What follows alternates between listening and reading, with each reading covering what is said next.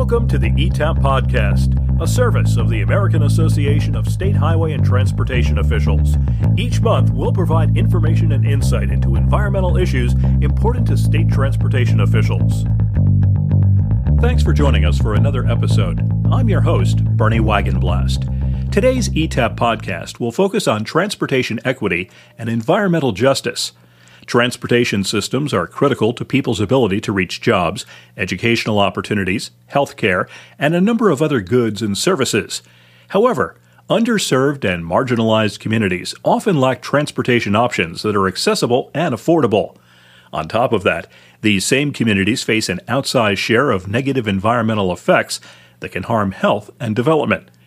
In its efforts to address these issues, the Minnesota Department of Transportation has earned national recognition for its Rethinking I-94 project.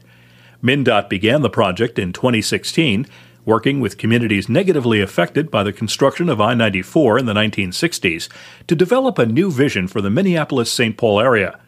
The ultimate goal of Rethinking I-94 is to reconnect neighborhoods, revitalize communities, and ensure residents have a meaningful voice in transportation decisions. We're joined by MnDOT Commissioner Margaret Anderson Kelleher, who's been leading the agency since 2019, as well as Gloria Jeff, who serves as the Livability Director of MnDOT's Rethinking I-94 project. Well, thank you both for joining me. Commissioner, you've been leading Minnesota DOT through a pandemic for over a year now. In fact, last time we spoke in June of 2020, it was just a few months into the pandemic. Could you tell us, first of all, what it's been like going through this period, and what are some of the challenges you and your agency are facing? Well, thanks so much for having me back again to be on the AASHTO podcast. And it is a good time to get caught up here about what is happening in DOTs around the country. You know, Minnesota DOT, probably not unlike a lot of other DOTs. Many of our folks who work with us have actually continued to report to their work location the entire time of the pandemic. And I want to acknowledge that. We are doing the type of work that you really need to be at your work location. And so a lot of folks, even though at one time we were over 50% teleworking, we're now down to 30% of MnDOT employees continuing to telework as we begin to look to that time when we can return everyone to their work location safely in some way, whether it's a staggered days of the week or things like that. I think that some of our things that I'm so proud of that we were able to do, we kept our entire 2020 construction program on track and on budget. And we're really poised to move forward similarly this year with over 200 MnDOT projects statewide. And of course, then on top of that, you have counties and cities doing their projects. One of the big challenges that we probably did not talk about a lot back in June of 2020 was snow and ice season. And clearly that goal for us was to not have any truck stations closed due to COVID. And you know what? I'm really proud. Our maintenance and operations team did a great job. They had several layers of backup plan, but the important part was they implemented a lot of prevention and mitigation tactics to be able to achieve that goal. We're still dealing with traffic volumes being a little bit down, but mostly people have returned to some form of commuting or errand running. So it's not quite as far down as we once saw it, 50 to 70% down. Now we're seeing about a 5 to 10% statewide on a given day in terms of traffic volumes. I think there's two other big areas. We did a lot of adaptation to new innovations. Our team has implemented and documented over 90 new innovations in the way we're doing our business. And we're now looking at the evaluation of those things, seeing what do employees really value and want to keep, what's made our work better. And in some cases, we're even doing some research projects on some of those innovations. But by far, the biggest thing in Minnesota has been the compounded, really hard work around COVID-19 pandemic, doing a number of things differently, and then facing racial issues in our state. The murder of George Floyd last May really began to, I think, elevate so many people's consciousness to the racial reckoning that needs to happen in our state and in our country. And of course, we have continued to have those opportunities to deal with racial reckoning, but it has really caused trauma for a lot of people in the organization. A lot of employees have been feeling that trauma every single day.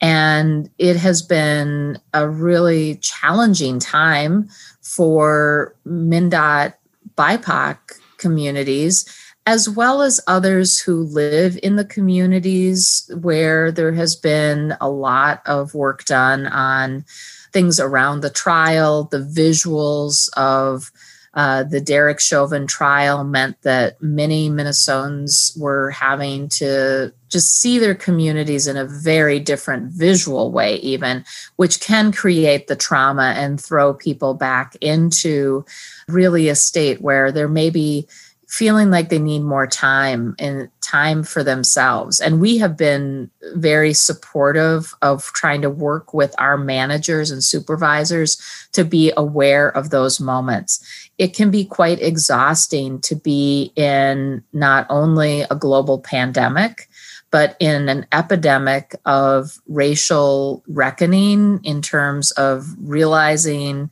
for those people who are not people of color, what their brothers and sisters who are BIPOC members feel and see every day. And then the other piece of it, I think that's really stressing people too, is climate, because we have been talking about climate so much during the pandemic as things changed. And so those stressors, I think for lots of folks have been something that have been more difficult to just think about and really work with. I think we're getting there, but it's a challenge every single day. I think your response kind of leads into my next question. We're talking about transportation equity and environmental justice. Those are terms that we hear used frequently in the transportation industry. Can you give us a bit of background on those terms and what they mean, please? I have with me today Gloria Jeff, who is a real leader in MnDOT on a particular project that we've been working on, but also in the area of helping lead in the areas of transportation equity and environmental justice. And so let's talk about them and take them apart a bit in terms of the terminology. So environmental justice brings forward attention on the disproportional treatment and outcomes for communities of color and often low-income communities in the system of transportation that we have had. Environmental justice has a broader context than transportation, but in the case of transportation, environmental justice can be the evaluation, the monitoring, the work done around things like air pollution, noise pollution, the burdens that communities have had to face, and then being able to rectify that, figure out the method and means to solve for the injustices that have been done to the community and the environment. And so I think that, some people think environment and they're thinking about directly the water, the trees, the air. And what we think about in environmental justice is a little broader than that in terms of people. And so in Minnesota, we are very aware that there are very striking disparities between race, geography, economic status. And we can fully say Minnesota is probably one of the best places in the country to grow up if you're a white child.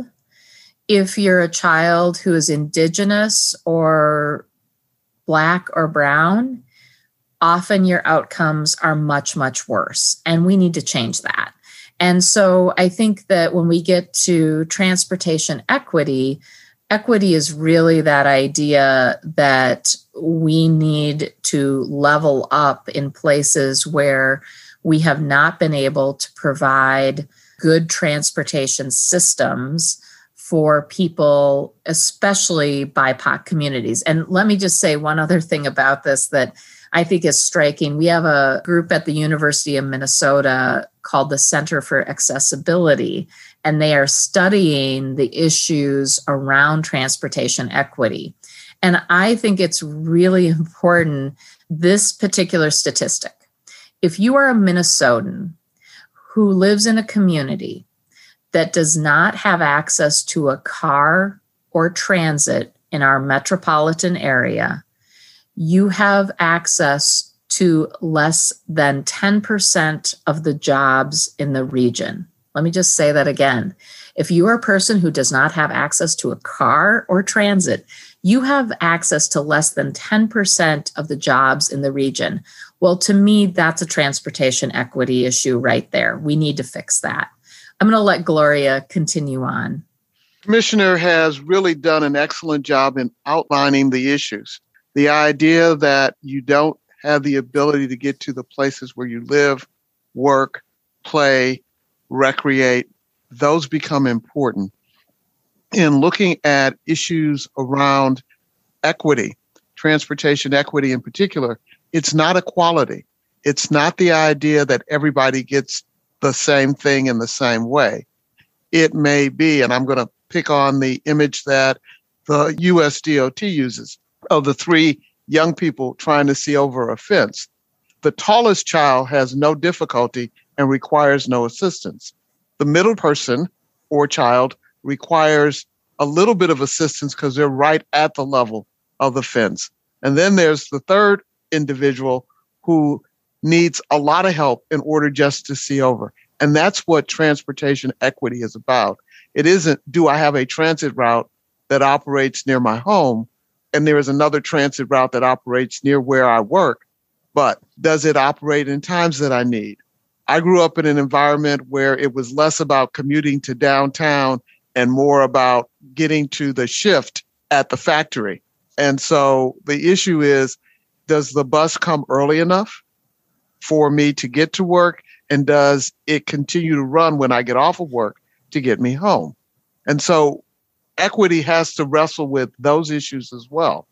We also recognize that equity is about more than just race and ethnic background, but where the most work needs to be done right now is in those areas. We do have challenges with respect to people with different abilities, people who perceive and act in the world in a different way. We do have issues around equity with respect to the multiple modes of transportation. In Minnesota, we have the opportunity to not only move people by transit and automobile, but we also move goods, but in a multiplicity of ways. We move goods along the Mississippi River. We move goods along railroad lines that operate throughout the United States. We have aviation systems. We serve as a hub for several of the airlines. And so when we're moving goods and products, we are looking at all modes. And so we have to look at how are we equitably making those available. So in looking at equity in transportation, yes, there is that issue of what are we doing to address issues of race, but we also have to address the issues of how do we move goods and materials as well to keep our economies going.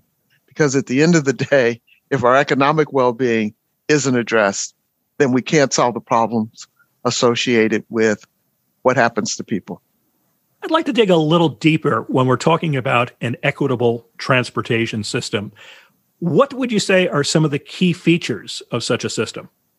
So I'll start and talk a little bit about what I think is a key part of having a truly equitable transportation system. And that is that there should be choices and options for the user of that transportation system that best meets that person or organization's needs. So the choice of how someone moves, how goods are transported, a little bit about what Gloria was just talking about. We also have a railroad system that's quite extensive in Minnesota, and it's important because of our agricultural and manufacturing background. we need to see if there are ways to enhance those systems so that we can have a better investment across the system in the choices that people are able to make. I mean, I just think that one of the key pieces for individuals is that, we're a very car-centric society. And there's some reasons for that in terms of here in Minnesota where we don't have a totally built out transit system. We once had a streetcar system that actually a whole different chapter of our history that's fascinating about how that streetcar system was actually dismantled. And so what we need is we actually need to have a world where people can have choices, where they may not have to have 2 cars in a family. Maybe they don't even have to have 1 car in a family in the metropolitan area for sure, in terms of being able to have a transit system that's connected or to be able to safely ride their bike to work. And there are a lot of winter bikers here in Minnesota. I know people don't always think, biking in Minnesota in the winter, but there are ways to do it. And then the other part of that is just being able to walk. And I think that, as human beings, part of the equitable transportation system is making sure that we are working together with our local government partners, with community organizations to identify those routes where actually the walking is maybe as important as the roadway, because for people to get to a transit stop, for people to get to another mobility hub, they actually need to have a safe route to walk on. And so equity for me is about choices. Equity for looking at transportation, equity is about opportunities and not having only one answer be the answer that we tell everyone. I think the commissioner has really done an excellent job of outlining the elements associated with people movement and equity in terms of a system in the future. One of the elements as we think about the future transportation system that's equitable is one where the transportation system moves goods in a way so that whether I live in a middle income community or I live in a community of working folks, that the grocery stores can afford to be located so that I can get fresh produce. So that if I produce a raw material along the Iron Range in Minnesota, that it can be moved efficiently and with minimal cost to other parts of the United States and other parts of the state, so that there is economic benefit to the people who live in my community. So it is about making sure that we have choices for people and how they move and when they move and where they move, as well as an equitable system that looks at how can we move products. And again, in this state, not only do we have railroads, but as I said, we've got the wonderful Mississippi River and all of the commerce that goes up and down the Mississippi River. And let's make sure that the equitable system of the future provides employment opportunity for folks to work along the Mississippi, but it also lets us move products and finished materials along that Mississippi in a way that keeps costs down. Let me switch gears just a little bit to talk a bit about the Rethinking I-94 project that's going on in Minnesota. Could you tell us a bit about what that project is and some of its goals? I'm going to have Gloria start this answer. Gloria has been with us working on Rethinking I-94 from, I believe, almost the start of the concept of the project of Rethinking I-94. So, Gloria? Thank you, Commissioner. Rethinking I-94 for me as a transportation professional is exciting.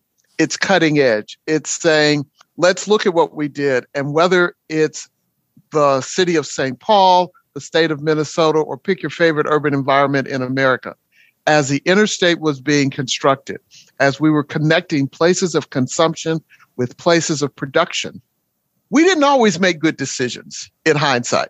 And the vision of the world at those times were driven by how do we quickly move people from point A to point B? How do we take the opportunity to incorporate some of the elements of the war on poverty during the Johnson administration and the urban renewal programs?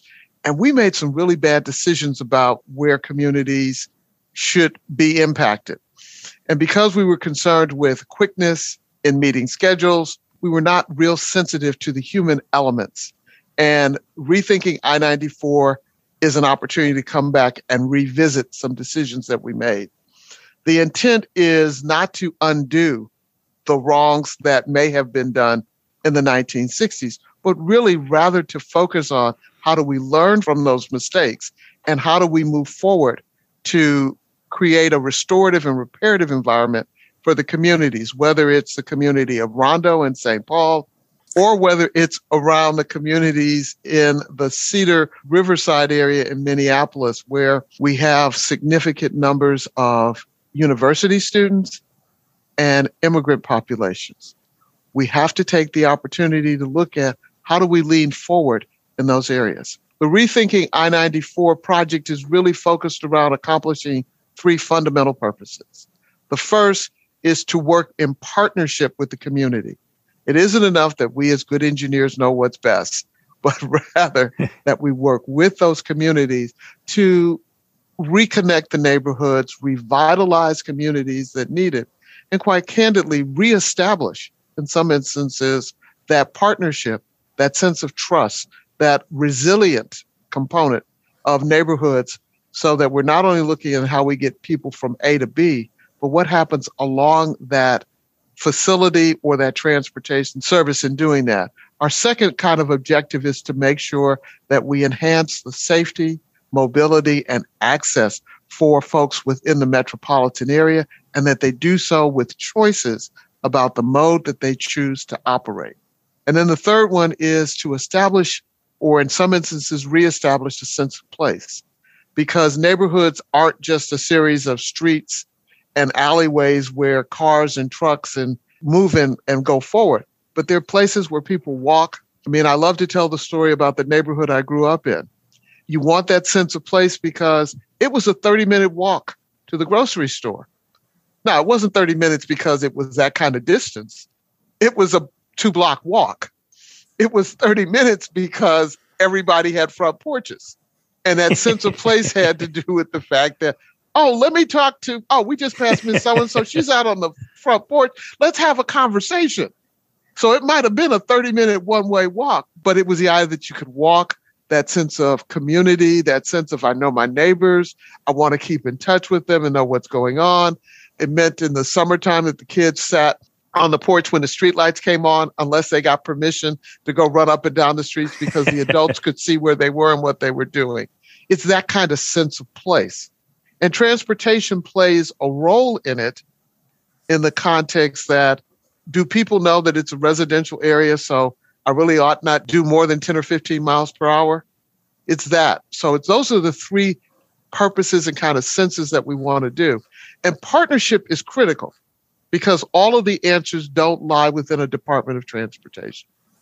They lie within city government, whether it's the public work folks that share our responsibilities for infrastructure, or it's the planning and policy folks, or it's the elected officials that allocate dollars.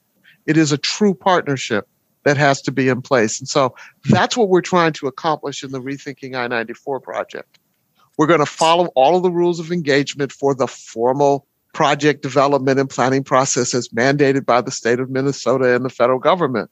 But we're also running a parallel path that lets us look at the human focus, the human components of what really matters in those communities, to get at issues like sense of place, to get at issues like connection, to get at issues like community vibrancy and activities. I just want to acknowledge that Rethinking I-94, the corridor really between the two core downtowns of Minneapolis and St. Paul, the reason we need to rethink I-94 is because of the reasons that Gloria talked about, that this was a federal interstate highway project back when Minnesota DOT was actually a highway department, and that was our focus, was building those highways.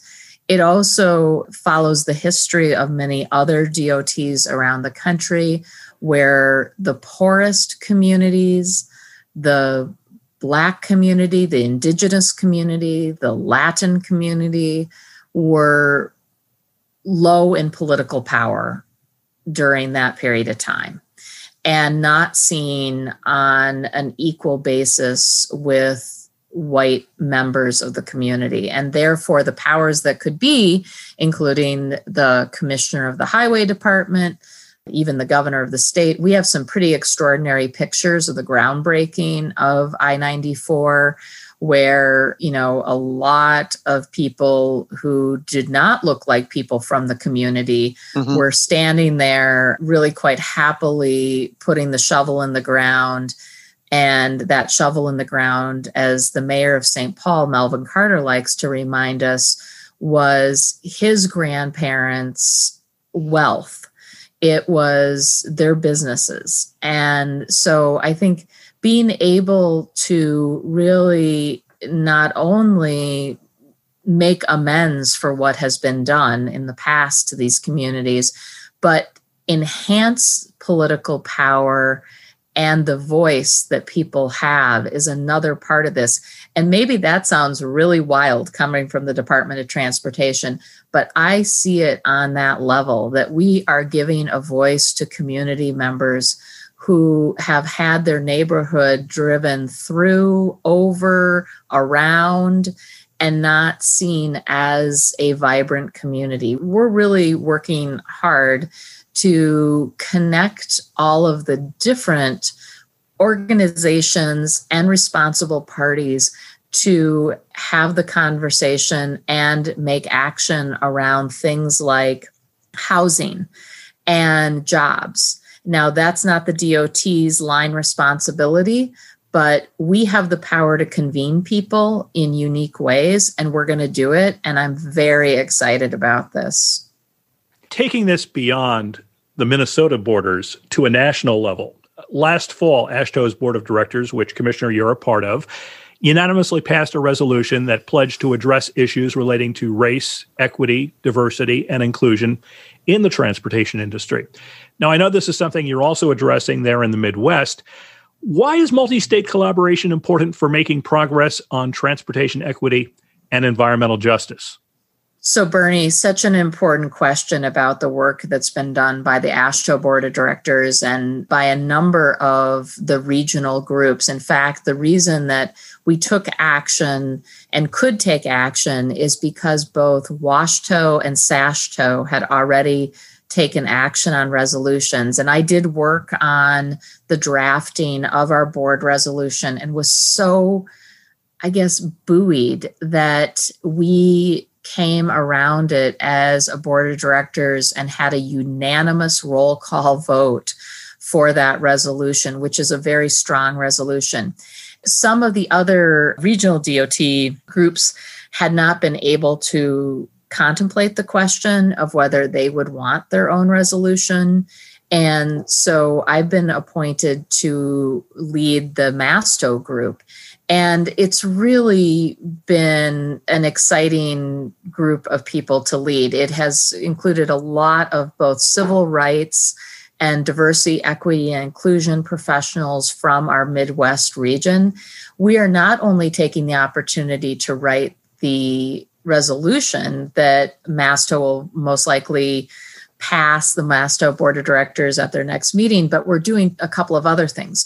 We're doing a survey of what is happening state by state in those MASTO states, what has been successful, and we're also doing a monthly now sharing out of those best practices that each state has come about. This is where the power of collaboration across the states is so important. I mean, the easy answer is we are all connected. It's one of the things that's so important about our transportation system is that we are connected across our borders. And so it makes no sense for Minnesota only to work on these issues if Wisconsin is not working on these issues, or Iowa, or North Dakota and South Dakota.